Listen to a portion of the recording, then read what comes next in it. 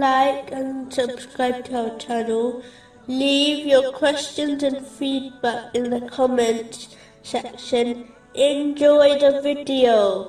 Continuing with the last podcast, which was discussing the aspects of piety, indicated in chapter 22, verse 1. O mankind, fear your Lord. In order to make it easier for a Muslim to strive to adopt piety, they should bear an important principle in mind, that this material world is a temporary home. It will quickly vanish, as if it never existed in the first place. This is quite obvious. If one ponders over the stages of their own life, they will realize that even though they may have spent years in one place, such as their secondary school, yet after it finished, it seems like they were there only for a moment, and the effects of the experience fades away also.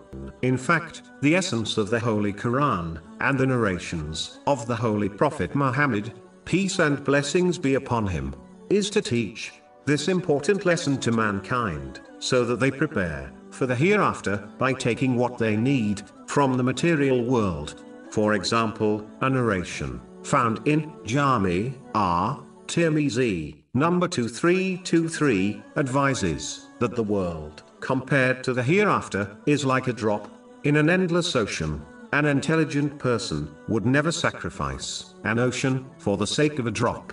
It is why a narration found in Sahih Bukhari, number 6416, advises that a person should live in this world as if they were a stranger in a foreign land, or a traveler who both dedicate most of their efforts towards returning home safely. The person who behaves in this manner will shorten their hope of a long life in this world, knowing they will only be here for a moment, even if they live to elderly age. As life goes by in a flash, this will inspire them towards the aspects of piety, which include hastening towards performing righteous deeds, turning away from sins in sincere repentance, and turning away from the temporal material world in preparation for the hereafter. Having hopes of a long life causes the opposite, namely delaying good deeds, delaying sincere repentance, and changing one's character for the better, and it inspires them to dedicate